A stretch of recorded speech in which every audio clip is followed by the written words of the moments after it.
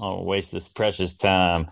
Welcome everyone to the Foot Guns May June spectacular. It might be May. It might be no. Just kidding. It is 12:45 It's Eastern Time in the United it's May States. the May Wednesday, May cusp 31st. the May Yeah, it's cusp spectacular.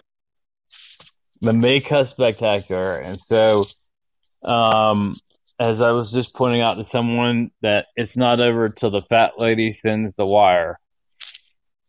And it is not over until the fat lady signs the bill into law. And there are right now at least 12 angry Republican Congress people who are like, under no circumstances will I vote for this bill. And then Kevin, of course, negotiated that weird thing where if one member objects to him, he like has to step down as Speaker of the House. So I think until the bill passes, it doesn't really exist, and I think the chances are more likely to default. If you can keep in mind there are 435 members of the House of Representatives. It's also got to go through the Senate, and it's got to get done by June 5th. And people who know sort of think it's going to be the final version will be voted on this weekend. What is the market going to do till then? I have no idea. I would not want to be long going in the weekend.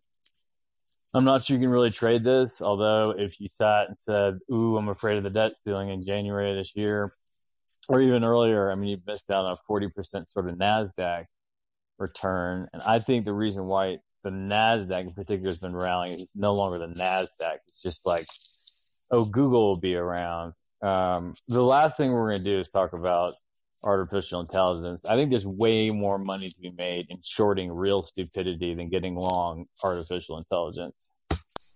But Yeah, you know, I just want to make jokes about for the next 35 minutes we're just going to talk about artificial intelligence. I mean, I feel like from what I see, people are just talking about the debt ceiling, the banks, and AI, and I don't know. It all seems quite boring. It's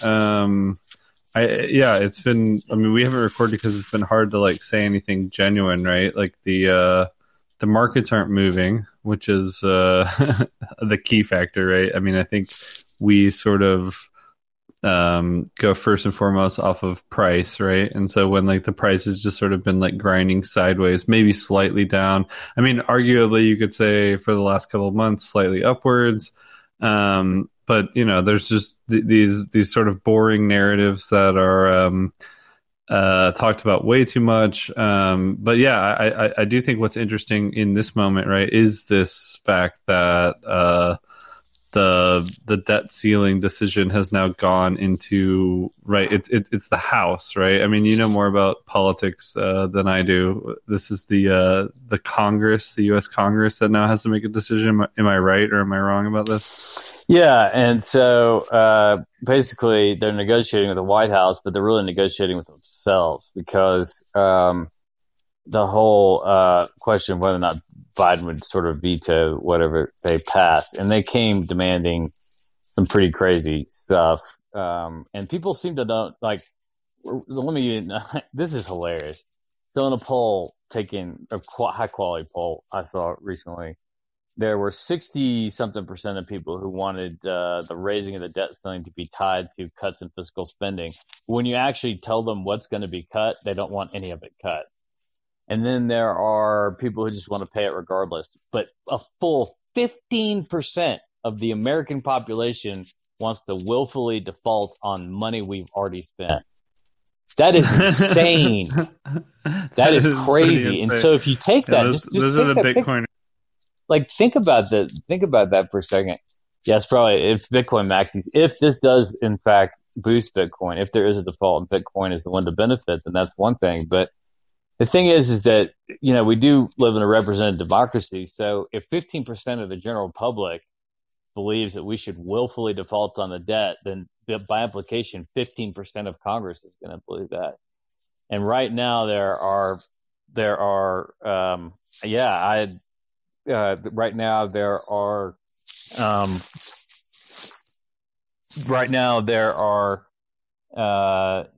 12 Republicans who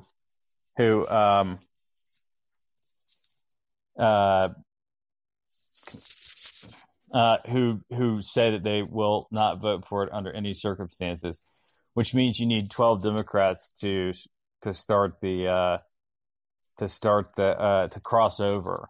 And I think, I can see a couple of them. Spanberger, who's in a traditionally Republican district in Virginia, Slotkin, who's in Michigan.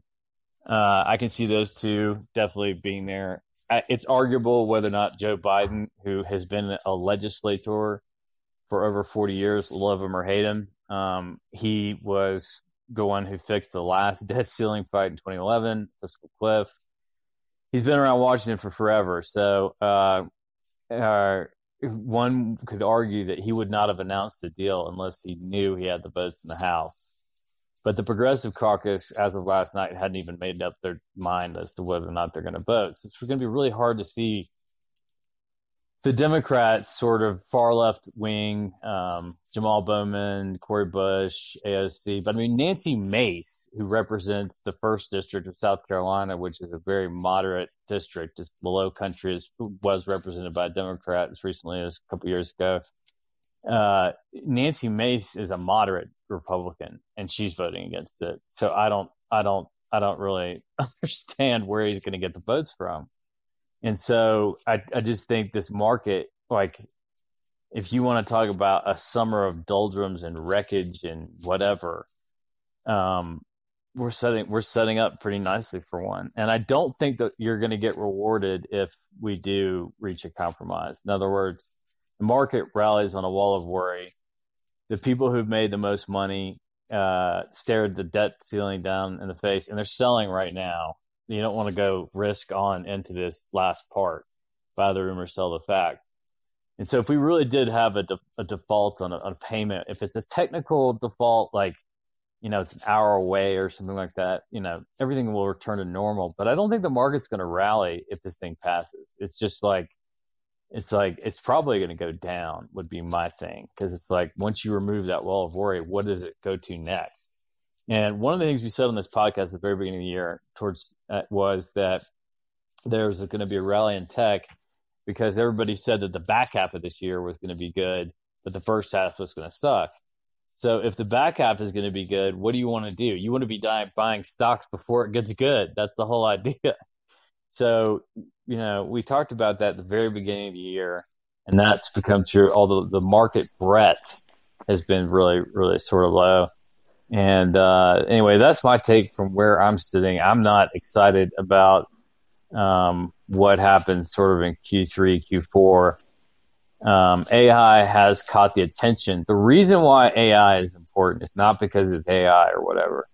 It's because for the first time in a long time, the markets, quote unquote, in general, have something that they can point to that speaks to growth.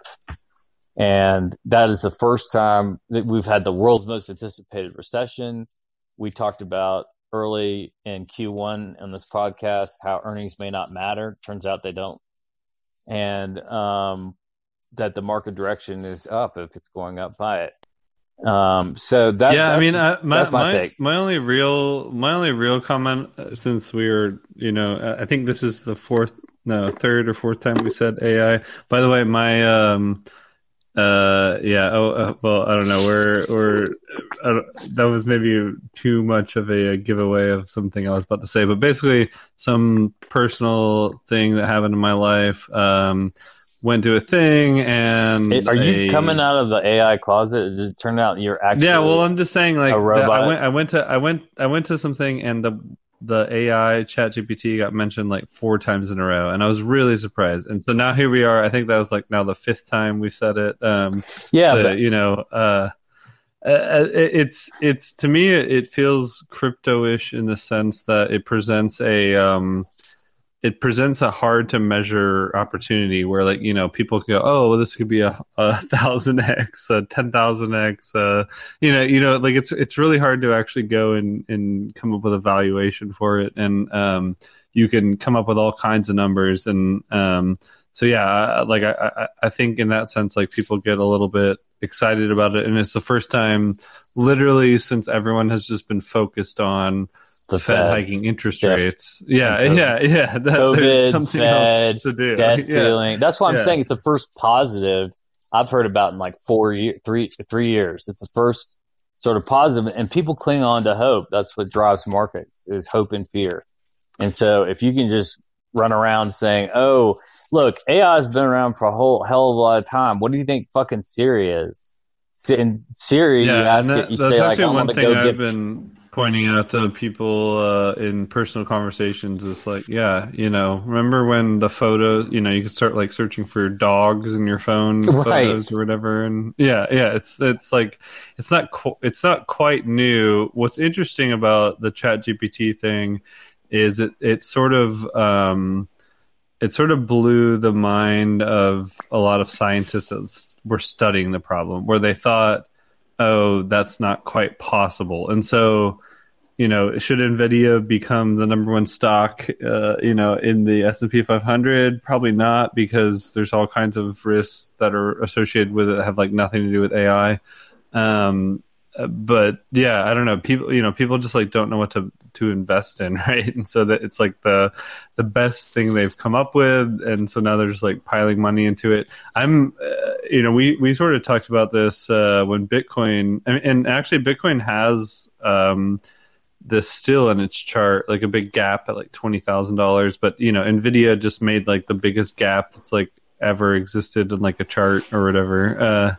And it, I've heard a lot of people that are like running around trying to say, oh, that gap's going to fill in 2023. And, the one thing I would be hesitant on is just like betting on, I don't know. I wouldn't like run out to try and short NVIDIA like tomorrow or whatever. I would. Yeah. You're going to do it? Are you going to do it? Yeah, I would. I mean, I wouldn't have a problem with it, in the sense that I just think like you short it like in November or something like that. Well, there's a couple of incredible metrics that came out on NVIDIA. I mean, first, it hit 1 trillion market cap, like TTP, and has gone down 9%, since, and that was just since over a 24-hour period. And something that we saw in the news as well today was that AI had, overreached the amount of searches that Bitcoin and crypto got in its heyday, and pricing it through NVIDIA maybe, but that stock just hit a 4 sigma deviation from the 50-day moving average, which is like a 100-year event statistically. So it's a lot of hype. It's getting pretty high. My attitude is stay away from 100-year events, and they sound juicy. You just like sort of ignore it, right? Yeah, and maybe that application has something in another part of the market. You can extrapolate something about it. Copper prices are going down. The health of the economy, global economy, is probably not that great. Oil's in the toilet, which means that people believe that we're headed into a recession. And so, maybe you can use that to extrapolate things. My big question is the lingering question is why isn't Bitcoin at $1 million? I really don't understand. I actually did think I thought that was going to happen, actually. I just didn't want to tell anybody because I would sound like a lunatic, right. But yeah, I actually thought there was a real good chance we would get, let's say like 40K, and then like there was some pressure or something. I mean, to be honest, like let's think about what happened in 2022. We had like the Luna blow up. I mean, basically like all of the heroes of crypto died. And that's when you want to be long. Yeah, but so making it back to 30K by now is like, it's still an achievement. But I agree with you. Like there was sort of, I keep putting it on the chart every single time I post anything about Bitcoin in the newsletter. Is that this SVB bank failure?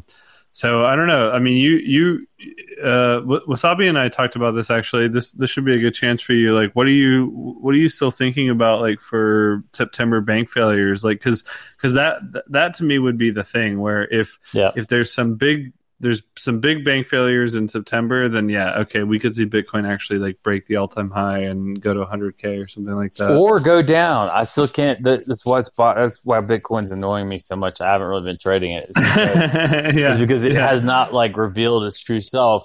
I mean, I think that people are still hanging their hat on adoption, that you're going to go to McDonald's and pay for McDonald's with your Bitcoin, which I don't know anyone who goes to McDonald's in the first place, but assuming, just using that as an example. So the adoption freaks can step off. I mean, again, I go back to my thesis that lower adoption actually equals higher price, but because it's a precious commodity of limited value, right? And what was the question? Sorry. I mean, basically, the idea is that you had come into the Discord and talked about how, you know, a friend of yours had said that. Yes. Okay. So we could see some big bank failures in September, and you had said there's a reason March and September, and one of the key points on the Bitcoin chart is actually in March, where it bounced off the 200-day moving average in a very aggressive way, and that coincided with a bank failure, which is for all those people that don't believe in technical analysis. For me, it's one of those points of it's very interesting that there was that 200-day moving average bounce on the literally the week that the SVB. And to the extent that those are related, I'm not, that's the mystery of Bitcoin to me, and why it's sort of used as a gauge in the past of risk on, but I'm kind of a little bit confused by it right now, because it felt like if you told me the Nasdaq was up 40% and Bitcoin didn't reach an all-time high, that's strange. Yeah. Nasdaq at the price it's at right now with Bitcoin at 30K makes me feel weird for sure.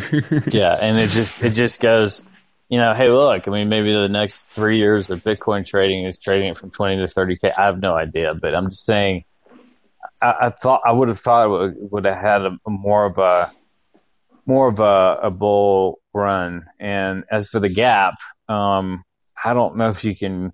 They'll apply gaps to this, but something's traded 24/7. I'm not sure. And those gaps statistically that are bigger than something like 6%, they tend to hold. They don't tend to get filled. So. Okay. So tell the bank failure in September. So there's a season. I don't fully understand the reason for this, and I'm one of those people who are like, I have certain experts in my life. Like, you're my crypto expert. Billy's my, global macro expert, and I have certain experts in my life. Wasabi is my Crocs expert, and Hashair is my emoji expert. And so I have these experts in my life or whatever, and I don't feel a need to know the why or the how. So a buddy of mine who's been in commercial banking for over 20 years, I mean, he banks at a high level at one of these regional banks. They took a write down in the valuation of the bank, which I don't know how that's determined. I don't really care. They took a write down in a $1.5 billion bank after the SVB bankruptcy of $176 million was vaporized. And so, bank is still operating, and he says it feels like 1930 more than it feels like 2008. And I was like, oh my God, because this guy doesn't typically exaggerate. And, I think the Fed's policy goals are going to be achieved by credit. And, you've now got 36% of adult, up from 21 this time, like year over year or something. You got 36 of credit card holders, 36% of credit card holders have more debt than savings. And so, that's a alarming sort of thing. And, I just think, this whole idea of, yet we have a resilient job market, and this could be this weird feature of people who make lots of money trading see something new. They don't repeat necessarily an older thing, and which is we could have a sort of malaise, like we could have a malaise among tech workers, but we've got, a lot of a super white hot labor market. And that labor market could persist for forever. And forever, I mean like another couple of years, or it could just drop off a cliff. But and then you got the real estate market. All I can tell you is, like, a city like Tulsa, Oklahoma, my God, that entire town, all the office space is just vacant. And so all these commercial bankers, because I know a lot of them, I've tried to syndicate some of them. Just they buy a bunch of LBO debt, and so we'd issue LBO debt through like PNC Financial or something like that, and then they take it and carve it up and sell it to these little regional banks. So I literally had a regional bank say no, and then come and buy some of the debt at a higher price on a leveraged buyout that I did. So these guys are always convinced commercial real estate, the value always goes up or it holds its value. And it's sort of like a revisiting 2008 in the residential side, where people were like, no, residential mortgages have never defaulted in this particular manner in terms of geography, in terms of size, and all this other kind of stuff. And usually it goes residential starts the real estate cycle, it goes down, followed by commercial, it goes down, followed by industrial is the last to go down. This time, if we get commercial, a real big whoomp in commercial, that's enough to bring real estate and industrial down. So, that's your wall of worry, is the refinancing of all this office space and the exposure of regional banks to office space. Yeah, well, okay, so that's my I recently took a trip to Costa Rica to visit some friends, and iguanas.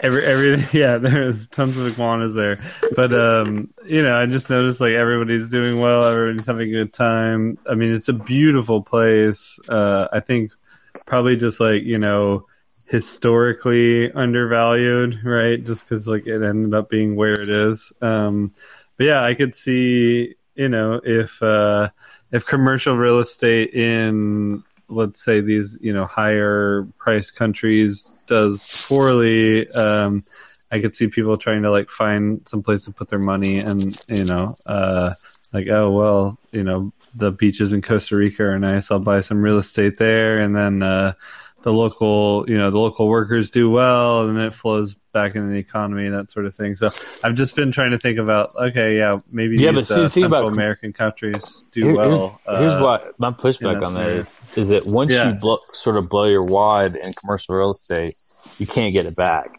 In other words, you've developed a building or whatever, you're looking to sell it or sell units on it or something like that, or you're looking to buy commercial office property or property of any kind and sell it at a higher price down the road. And until you sell it, which no one's selling anything, this is sort of what the. So you're just saying it's more like a global. It's like a global push in blackjack. It's because nobody can afford to buy a house, so they can't afford to sell their house. Well, so that's why I suggested that what you do is so I was like, okay, let's find a large export importer in Central America, and then short the dollar against that, right? Because then you're hedged in some way that, like, if everything goes to shit, the dollar just like, but I mean, there could be a situation where the dollar like rallies in that state. I tend to think that's probably the case. I mean, it just. Yeah. No matter what happens, no matter even if it's a U.S. debt default, I'm not sure that people want to own anything more than physical dollars. Just dollars. Yeah, right. Which you'd think it'd be the other way around. And our best performing trade of the year is the euro, and so it's a fun thing to trade because it's very big round numberish. It sort of went from parity to 1.1, back down to 1.5, back to 1.1, back down to 1.7. It's got a pretty linear. But it seems like the sort of general consensus is that people want to own the AI. They do want to own AI. They're like, they're like, the U.S. is going to default on its debt, and the AI will take over. Right. That's easy, done. Wrap it up. Yeah, no, but I'm telling you, the reason why AI is important though is because it's the first piece, literally in 3 years, of growth and or positivity. There was a recovery period following the COVID sell-off where people were like, oh, we're not all dead. Okay, so I'll buy the market. And then there was an excessive period where people bought the dips way too much. And then there's an excessive period of venture capital, IPOs, SPACs, bullshit. And all that's been sort of cut out of the market. which I'm hoping that means we can get it back to an actual auction market. In other words, market forces. If this bank fails, then it fucking fails. Banks fail all the time. Like the number of banks that failed in the year 1900 was like 560. You know, I mean, it's been a relatively only recent phenomenon that we haven't had enormous numbers of bank failures. They're terrible, terrible, terrible vehicles for risk. They're terrible. Think about it this way. You get a $500 million loan, the bank gets $5 million a year in income. Wow. But if the collateral supporting that $500 million loan becomes worth $250 million, the bank gets it loses way more than it'll ever make. So banking has always been a fake stability mechanism that depends mainly on trust. And once that trust goes, then it's sort of all over. And you look at what these people are paying for deposits; they're paying like 6%. You can't make any money on that. There's going to be net interest income losses and all this other kind of stuff. I don't have the patience. It's not my kind of trade where, you know, you go around and you try to apply for 18 different cards at banks, and, you know, you go through their trash and you read their balance sheets and you call up the CEOs and ask them to defend their position and all this. But if I'm not optimistic about it, and it's going to be really sad if that happens, because we are the only country in the world that has community and regional banks, and they have been the real, and, you know, and greater than 50% of people work for a company that employs less than 50 people. And these are the growth engines for those companies. And the one bullish indicator for banks, I guess, is just the interest rates, right? I mean, rising interest rates should be more profitable. But they're paying 6% for deposits. So if they're paying 6% to get the money to loan it out, banks get deposits, grab them, then loan them out to other people at a higher interest rate. They literally take the money out of your bank account and they lend it to someone else. And so if they're already paying you 6% to get your capital, what do they have to charge to make money? The answer is like 7 or 8%. But we've got this huge shadow private debt system where you go to a mezz lender, you go to some of these senior lenders that are more geared towards private equity deals. But 1 out of 7 people in the United States works for private equity, so it's not an insignificant size market. So what's your trading vehicle for shorting banks? Are you going to go individual or XRE? No, like I said, we don't have the infrastructure required in order to drill down on one particular trade involving stocks. And, you know, I've been saying now for like 2 years in this podcast, I still can't figure it out whether we're just at the beginning of our roaring 20s or we had the roaring 20s and they're over. And it feels like we're at the beginning more and more than it does that we're at some, you know, the billionaire space race marked a very important top in the market, but I sort of think you haven't seen nothing yet. I mean, the largest stimulus in the history of mankind, and you got deglobalization, which is highly inflationary. Inflationary does mean growth. It means you're making more money, but things cost more. And so, I don't know. My thesis at the beginning of the year was people would buy stocks in the first half because they said that the second half was going to be good. That happened. Leg in. Yeah, that happened. But that the actual second half would be bad. And so that, you know, I was contrarian. Why wouldn't my contrarian call in the beginning of the year work in the back half of the year? Which is people get exhausted with this kind of stuff. AI does not prove to be the advantage. Or maybe you get an outperformance to the NASDAQ 100 and the rest of the stuff is left behind. I mean, the Russell 2000 is down 2% today. Every single economic bull cycle, Russell 2000 typically leads the way. And so if it's lagging the NASDAQ 100, you have to recognize that and be like, something new is happening here. It's either sustainable and I want to be a part of it, or it's not sustainable and I want to go the other way. I think it's going to mean revert.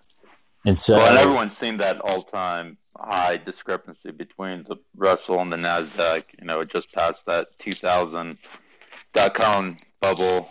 The caution I would add there about the sort of stock almanac stuff, and this is the first time this has happened, this is the first time this has happened, this is the first time this happened, is that Literally. You sound like an ESPN podcast. You're like, this is the first time a triple-double has been made at home while raining. Right. And the investment consequence of that is that 2022, every single day I got a push notification from the Financial Times saying stocks post their biggest one-day loss in ever. Or, we've never had a period where we've gotten down to 50% Fibonacci retracement and then came back and made a new high. Well, we just broke that rule. And so a lot of these stock almanac things I'm not sure apply. I do know that everyone seems to be fighting the Fed, which is weird. And I think they have the absolute intent to stay higher for longer when the Fed is not going to lower interest. This is one of the weirdest things. They just went through a big inflationary cycle as a result of zero interest rate borrowing. You think they're going to do that again? You think they're going to cut down to zero and reinflate? I mean, oil will be trading at $160 a barrel. So the dollar. Right. My guess would be that they put in as much effort as they can to not. Exactly. They're going to keep interest rates at 5% to the end of the year. And it's going to make the FOMC the thing I've heard now, the new rhetoric is they're going to skip instead of pause. I mean, what the fuck that means. I do. Do you think they're going to go up and down 25 basis points, just alternating? That would be strange. Some sort of. I'm just telling you, no one has ever. Fuck you. Yeah, middle I've finger. done a lot of, market, LBO modeling. I've done a lot of deals. I've done a lot of trading. And no one has ever changed their behavior based on 25 basis points of fucking anything.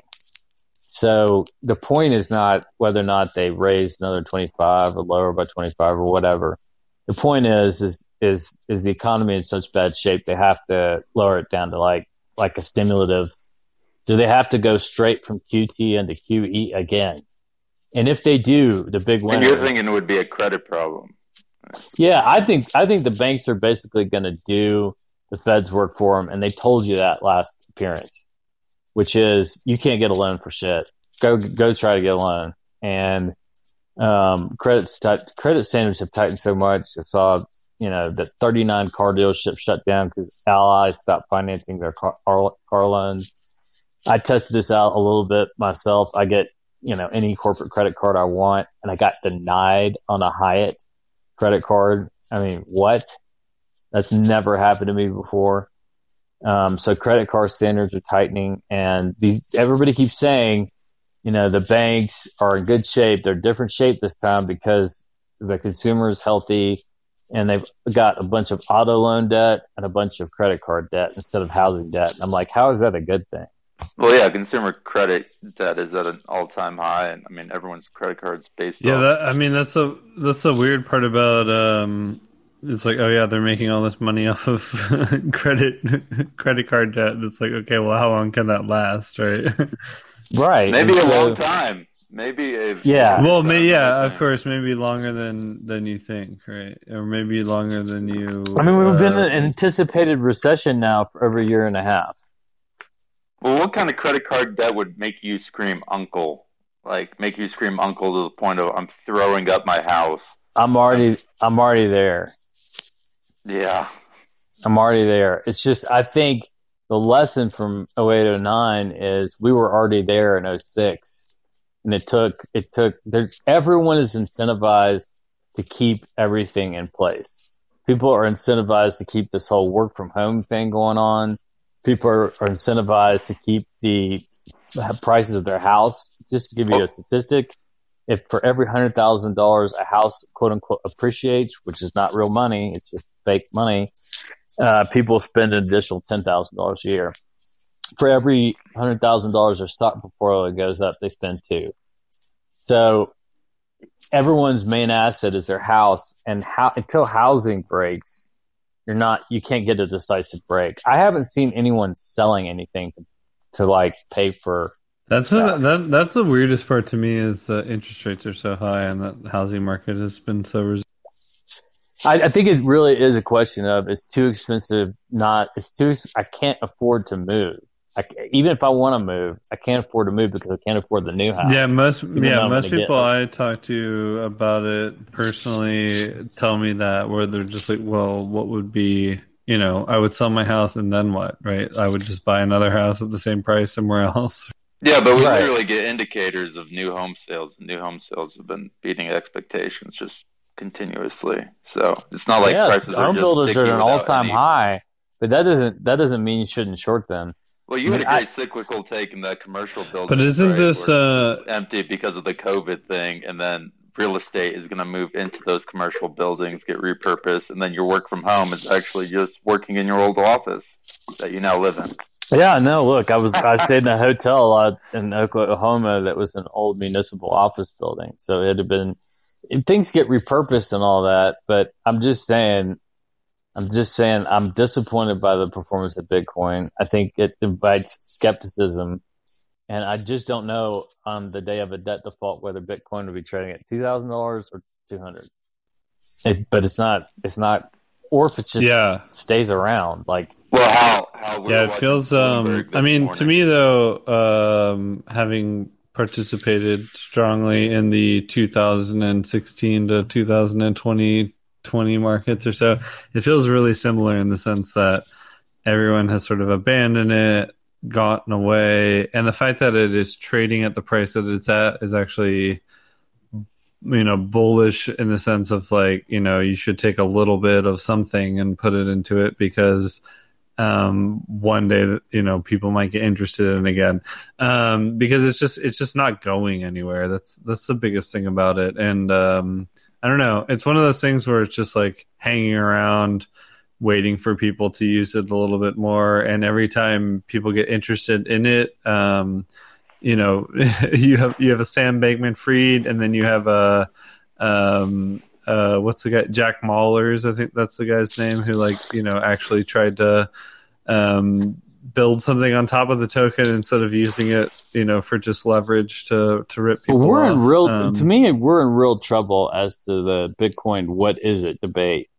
If you do have a technical default on the U.S. debt and it doesn't do anything, or it doesn't go up, if the U.S. defaulted on its debt and Bitcoin didn't go to $100,000 overnight, I would immediately sell every single. I would just exit crypto. Yeah. Yeah, so that's going to have a real problem. So then the weird part about that, though, is that then crypto has this sort of argument that it's a sort of hedge against anything that the U.S. does, right? So if the U.S. if the U.S. goes and increases the debt ceiling in the way they just described, like Bitcoin should go up 10% or something. If it defaults, it should go up 100%. That's sort of like Ironically, I think the reason why around it, the reason why Bitcoin's not 200,000 is there's no sellers. Yeah, that's interesting. What do you mean? It's not a healthy market. That's been my big gripe about crypto from the start. You need people on both sides of the trade in order for things to actually go higher. You need people to sell stuff, and people are just hold or buy. That's it for them. Well, what has volume been like compared to when it was at 60,000? No idea. Do you know how? I know the volume has been completely diminished. I mean the volatility as well. Like it's in a 4-year squeeze or whatever. Basically, like no one is participating, and that's one thing that's kind of funny to me is all these people talk about the hodlers and like everyone taking supply off exchanges and that sort of thing. And it's like, well, the price is set at the margin, and so if what is the motivation of a market maker in the Bitcoin markets, right? Like, I mean, you have the miners who do have some desire to sell at a consistent rate, but the buy side is the hard part, right? I mean, if you do have a legitimate exit from, and worry about default and, inflation and whatever, then you do have like a buy side and you have a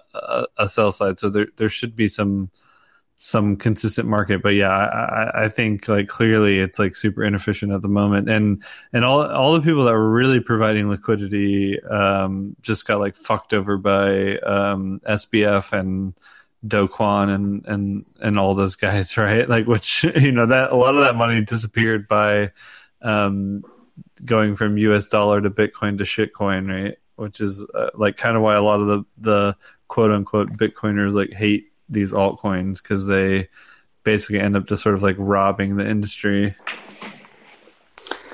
Well, that marks this is going to be kind of a short podcast. We want to get it out before the vote. And just to say, this is the net conclusion on my part. One, it's not over until they vote and pass a bill, and don't treat it like it is. And I just got tons of newsletter stuff from various, financial newsletters, political newsletters celebrating political compromise. And until it passes, it doesn't exist.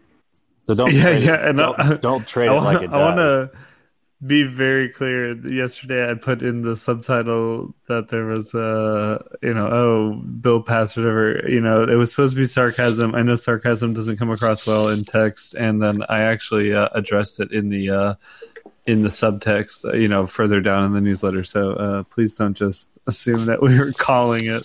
Yeah, and I think a little bit of exposure to Bitcoin right now is good, because if we do get a default, still I can't 15% of Americans want to willfully default on the debt. That means 15% of Congress does. Again, I can name the 12 Republicans who said they're going to vote under this under no circumstances. Nothing. There's nothing that can be done.